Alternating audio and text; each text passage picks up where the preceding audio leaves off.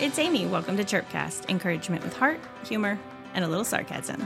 Today I'm sitting across the table here in our kitchen, dining room?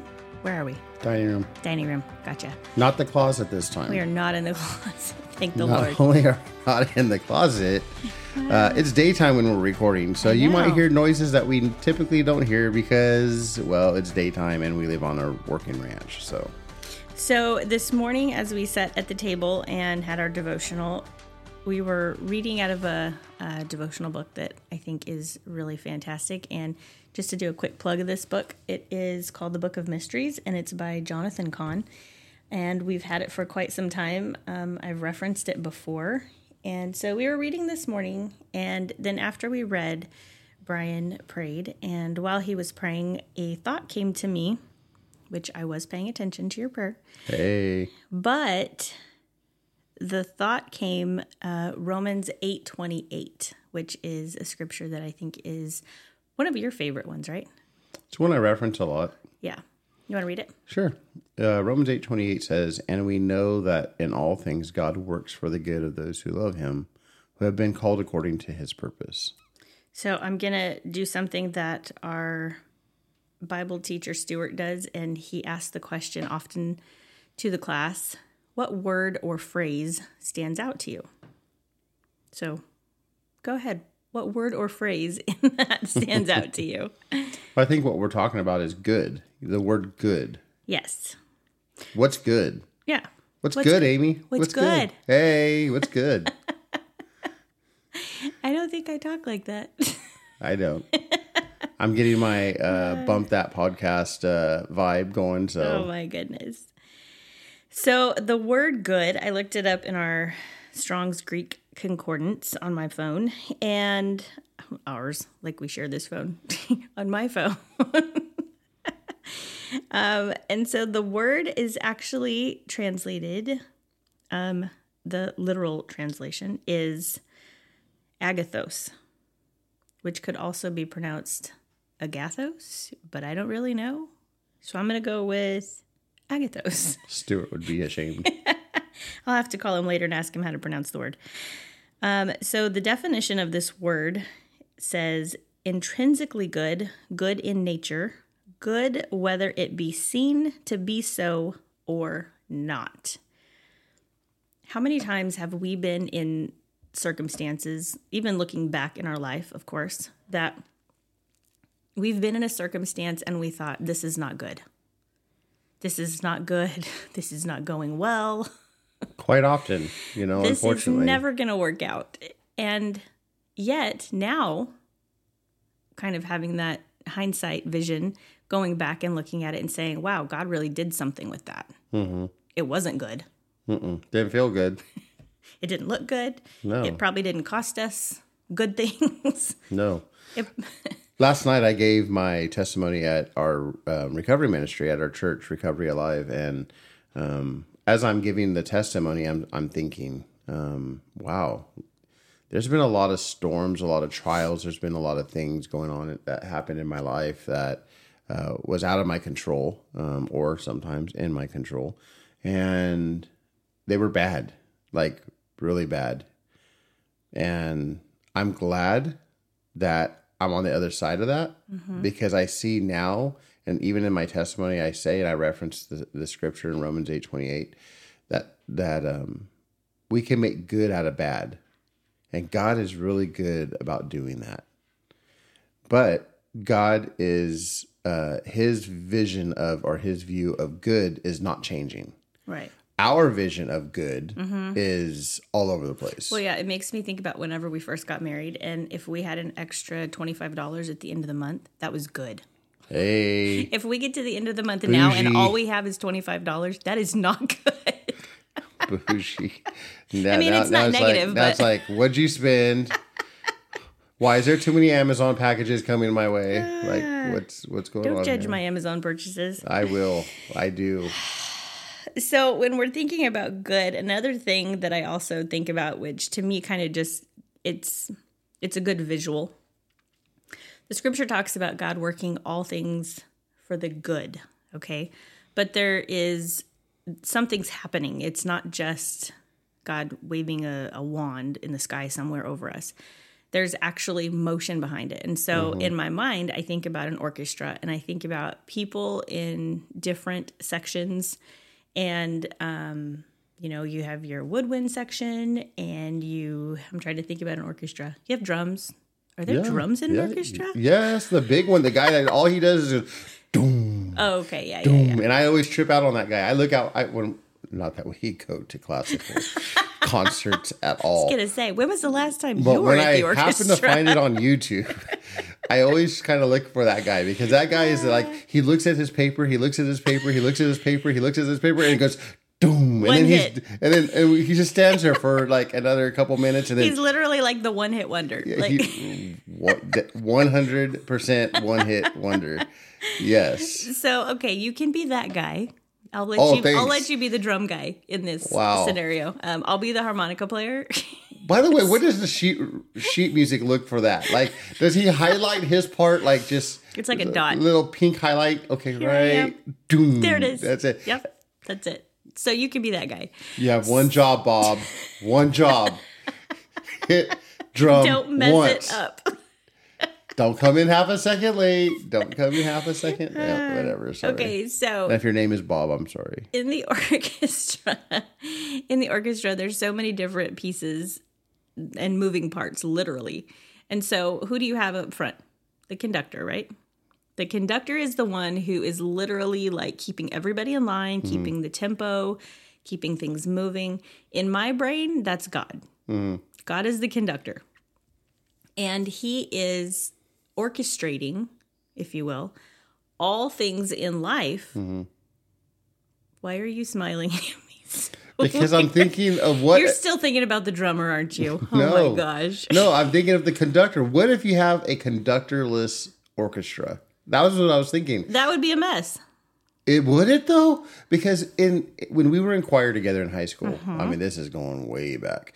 But once you start... Speak for yourself. Once you start, like, do you really need that person? Yes. Especially if you're part of the symphony, you have to have somebody in control. Maybe I'm just so musically inclined, I don't feel like I need a conductor, but whatever. But that's where I'm... Wow. But that's where I guess that's where... I'm sorry, can I break this to you right now? That is not your spiritual gifting. Excuse me? You're a good mixer, which is why you're pushing the buttons on the soundboard.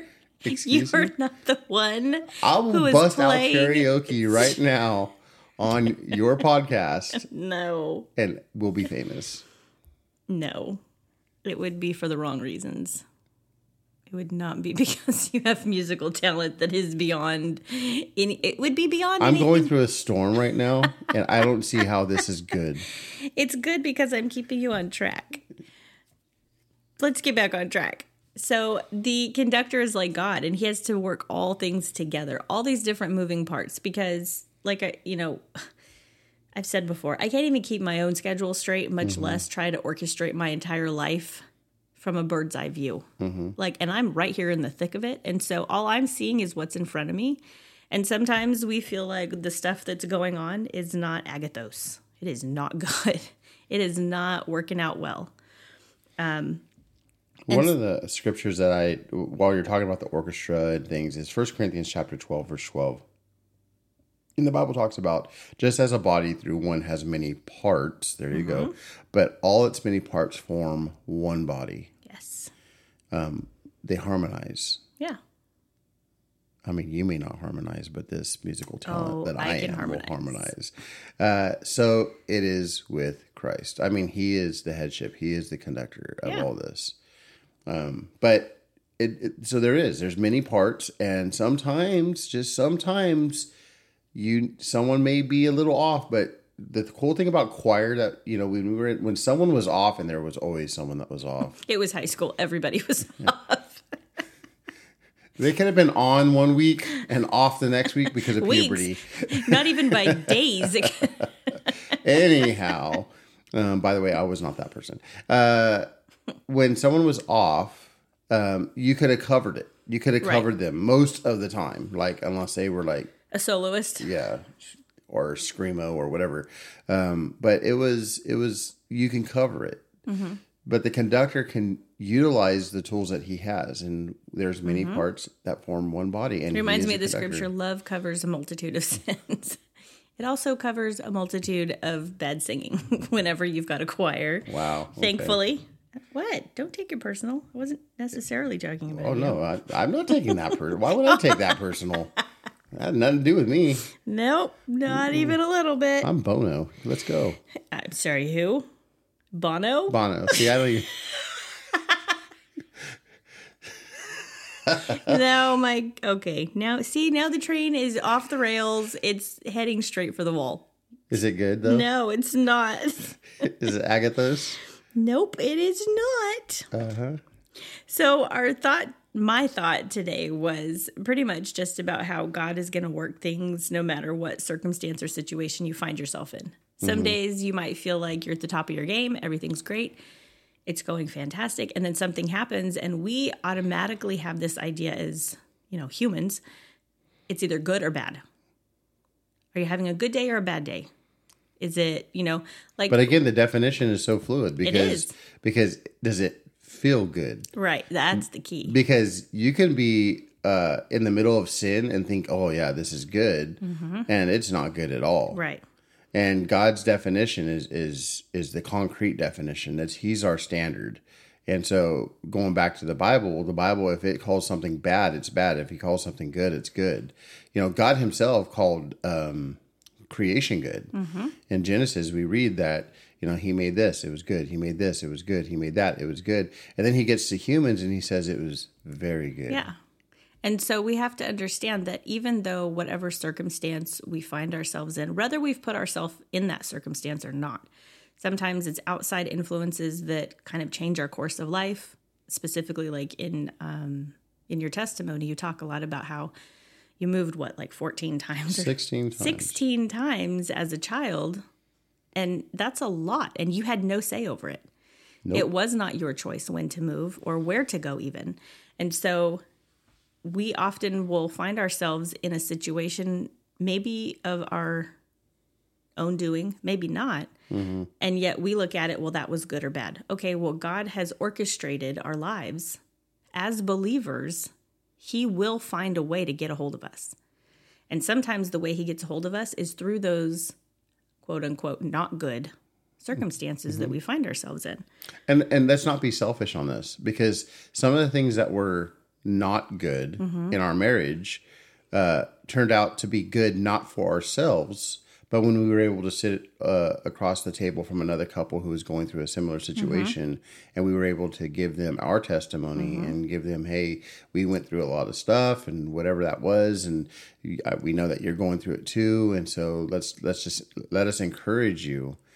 It's not necessarily good for us, right? The hard times didn't feel good at the time, but it is enabling us to give hope to somebody else. And then when you walk away from that conversation, you're like, well, do I want to go through that pain again? No.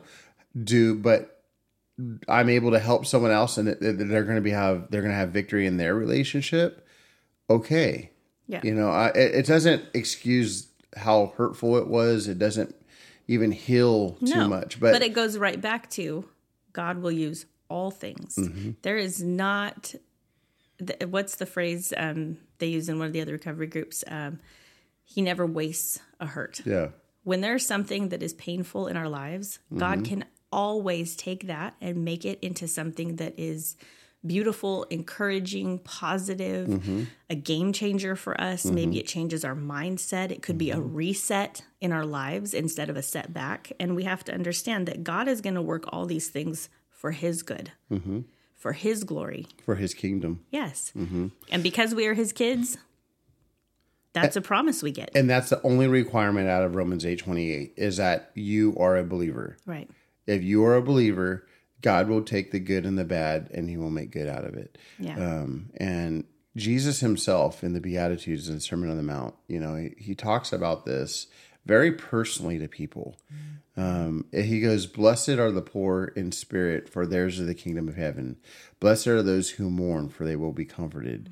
I mean, it goes on and on and on and on. There is a situation, doesn't feel good. Obviously, you're mourning over something. You're poor in spirit. Meekness, all these different things. And God says, but there's a promise attached to this, right? That there will be good out of this. And for those that are listening that might find themselves in the middle of this hurt, whatever that hurt may be for you, maybe you're mourning the loss of a loved one, or maybe you're just feeling just really, really weak, that there is no strength, there's no joy inside of you. There is a promise that Jesus gives you if you believe onto him, and that is you will inherit the kingdom of heaven. You will be comforted. You will inherit the earth. You will be filled. You will be shown mercy, and so on and so forth, because you are children of God. And that's important, because that sometimes is the rope that we need to pull ourselves out of the pit of despair. Sometimes we just need a little bit of hope. But we're not going to find hope if all we do is focus on what we feel like is the bad side of the situation. Feelings suck, man. I mean, honestly, I hate to say it like that, but it does. Because if we based our life only on feelings, we are going to be a hot mess. Yeah, I'll speak for myself. I mean, my feelings are all over the place. I could be happy one moment and then think of something and be really sad, or be very angry or frustrated in the next. Yeah. But if my consistency is based outside of my feelings, it's based on God, it's based on being his child, then there's a consistency. And when God calls something good, right? Yeah. Coming full circle back to Romans 8:28, when he calls something good, it's because it is. And we have to bank on that promise. And sometimes it's just a matter of talking ourselves out of it, because it's what you focus on gets bigger. If you focus on the negative, if you focus on just the situation at hand, then our view becomes very small. And we have to see, okay, instead of saying, this is just horrible and stupid and I don't like it, which I have definitely done plenty of times in my life. Well, all of us. But I have to literally take captive those negative thoughts, and I have to shift my focus into, God, is there something that you're trying to teach me?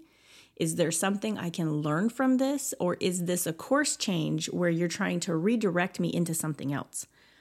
It's having that conversation with God that really brings our focus back to where it should be, which is on the conductor, on God.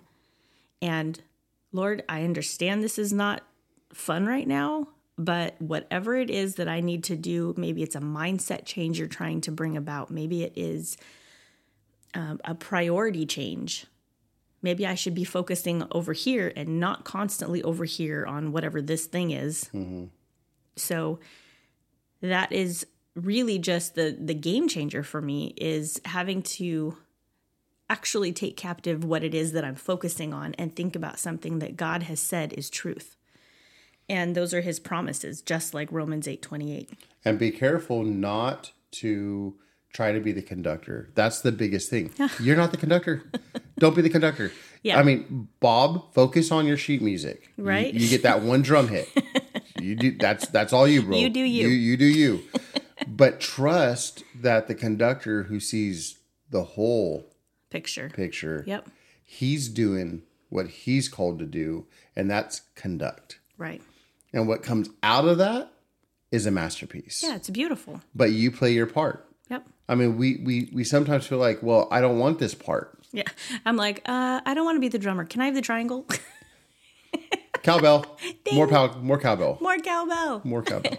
Well, I hope that you were encouraged today as we wrap this up. I just want you to know that you are loved by a God who is seeing the big picture, and no matter what it is you're going through today, he is 100% for you.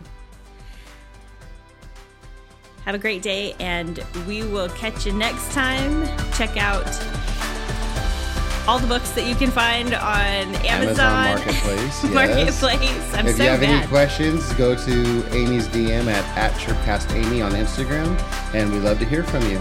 We'll catch you next time. And don't be a Bob. Don't be Bob. Bing.